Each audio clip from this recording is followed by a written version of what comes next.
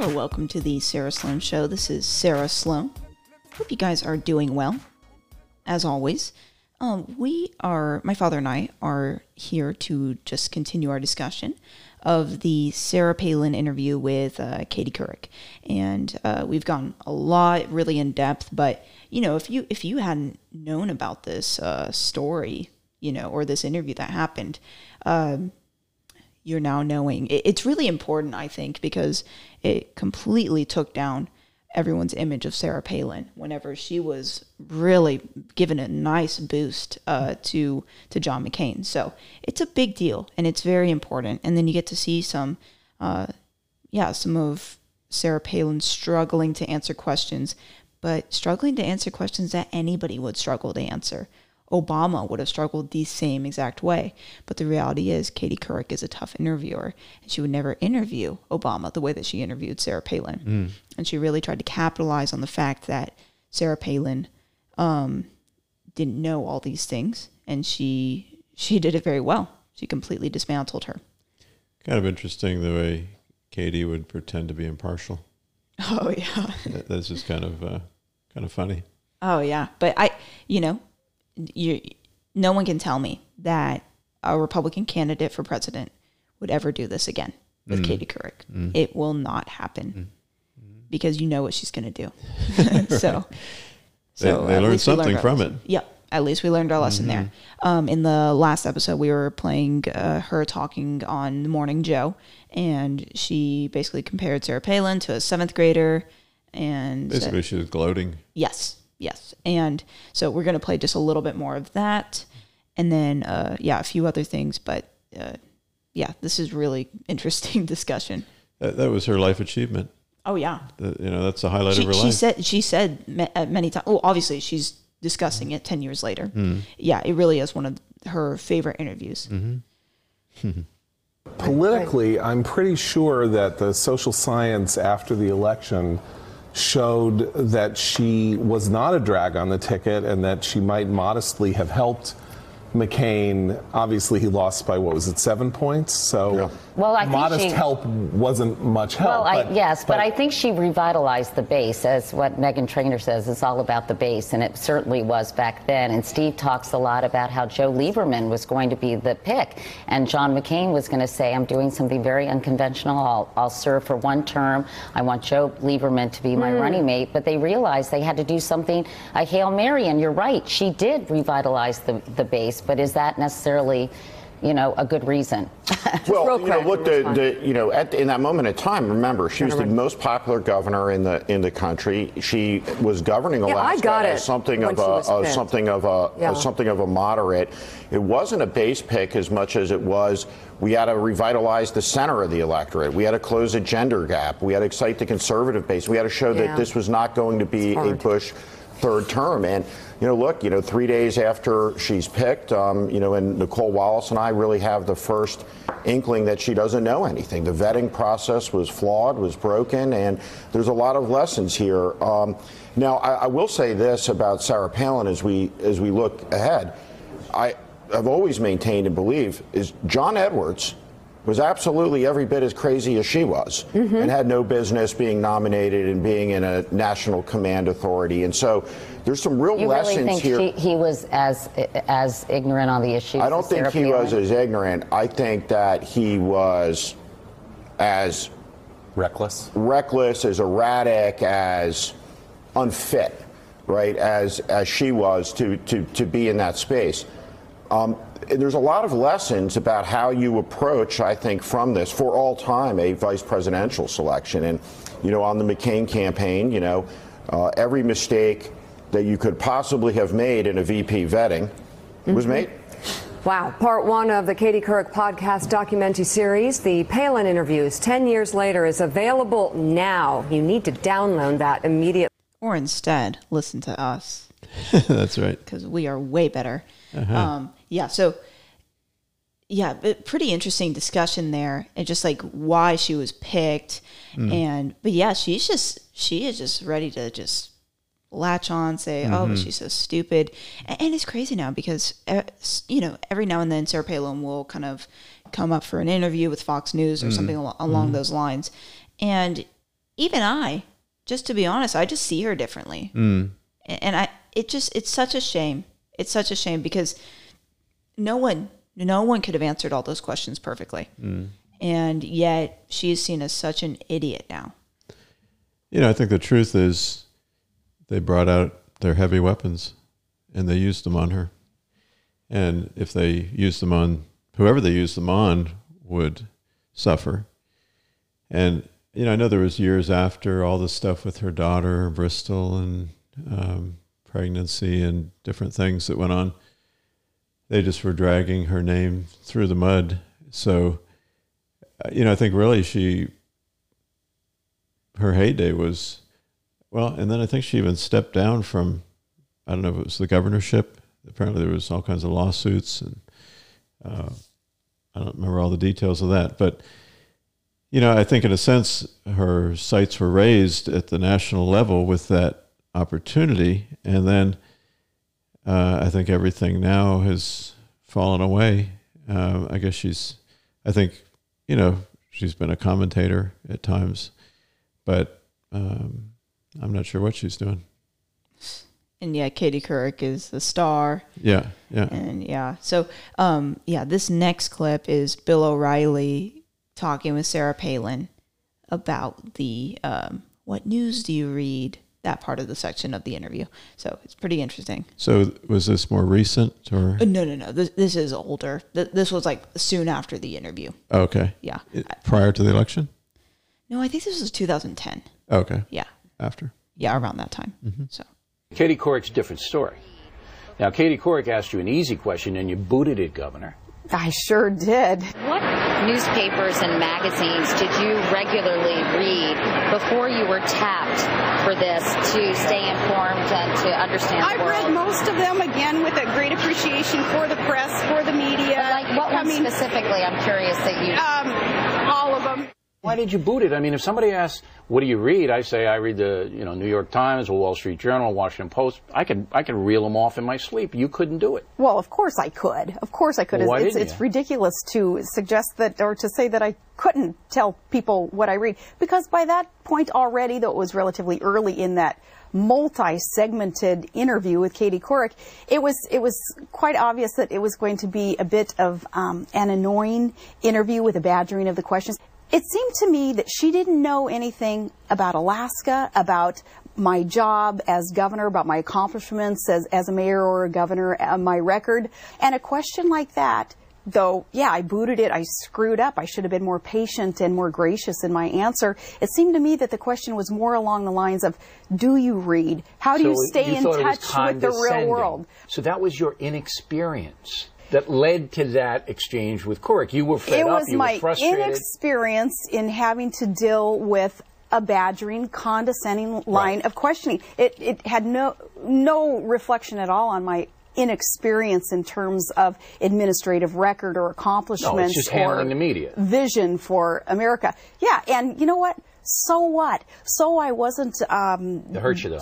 So I wasn't doing the right thing to ingratiate myself with liberal media personalities to make them like me. So what? I think if most normal Americans were put in the same position that I was there, they'd probably look at her and have that proverbial eye roll and say, "Are you kidding me? Are you suggesting that I don't read?" That led, in my opinion, to the McCain people, Steve Schmidt and the other guys, saying, we can't trust her out there because she booted that. And that's where you lost credibility among them.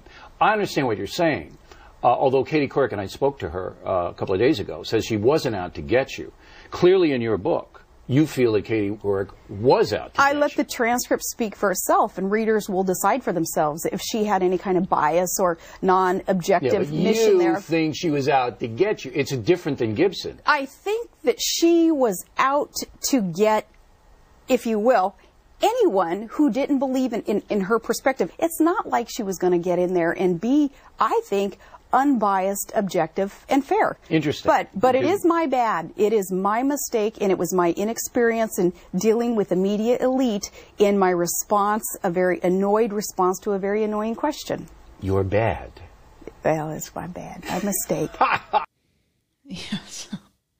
Bill O'Reilly, such a character. the way it comes off to me, and then you explain how it comes off to you. The way it comes off to me is, come on, that's kind of silly. I guess it's kind of almost sounding like I'm against Sarah Palin. I'm really not. I like Sarah Palin. But no, you couldn't think of any off the top of your head. And you weren't really stewarding this opportunity. And so in a way, I get that interview was hard. And I think I would have struggled just as much. But with a question like that, you couldn't even think of just one name. Yeah, just one. Fox News. Like, who cares? It made her look so stupid. And no, it didn't come off to me like, do you read? That question just didn't come off that way. It came off as, can you please list some? Because and I think it was, a little derogatory. I will be honest, but still, it's a legitimate question, and I wanted to know the answer, and she didn't give any. I think so. I think maybe there's insecurity. She talks about lack of experience in answering and dealing with the media. But, there's a little bit of insecurity there to assume the worst in the question and therefore not even want to touch it. Yeah. I don't know if she thought, well, whatever I say, they're going to criticize that. Oh, is that all you read? But yeah, she, in a sense, the whole purpose was to show she was out of her league. To some degree, she was. At least in answering questions, she was. And I think the truth is some people are more gifted at that. Some are more naturally gifted at that. Apparently, in her becoming governor of Alaska, she didn't have to develop those skills and obviously had not done so. Yeah, so there was, I've done these like mock legislation camps in the past, and then we did this thing called Campaign in a Day. And so, you have a team, and one person, they do the financial stuff. One person's the campaign manager. One person is a candidate. And there's just a bunch of roles. So I was a candidate one time. And so then they had this interview. And all this is pretend, obviously. They had this interview. And so I got in there, and it was in this like closet, basically, with the guy who's in charge of the whole thing. And then he has like a little camera. I don't think he was actually recording, but he was pretending, and so then he begins to ask me questions. I hope there's no footage of that. I think it really was all pretend. I couldn't tell because he said, I'll send a record of it to you. But I couldn't tell if he was serious or not.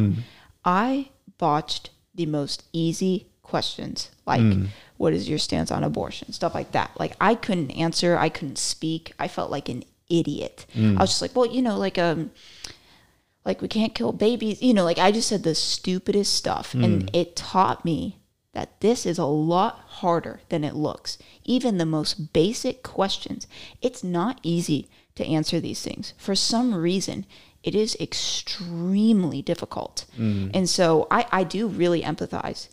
Of course, then I'm a little tough in the sense that you're governor and you're going to be VP. And you're still struggling? That's where I have a little bit of trouble. In my circumstance, I'm at a little pathetic camp, Okay, sorry. I don't know why I said pathetic. I'm at a little camp and I'm struggling. That's more understandable. But yeah, so I think you're right. In a sense, she was out of her league.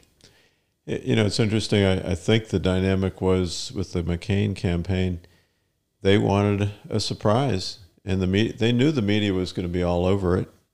They knew that the media wanted Barack Obama. They knew that whoever they would put forward would be attacked and scrutinized like never before.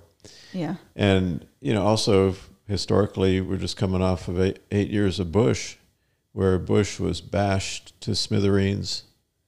His ratings were so low by the end, and he had just been bashed and shell-shocked, and he had stopped fighting. He was just, there was no new legislation.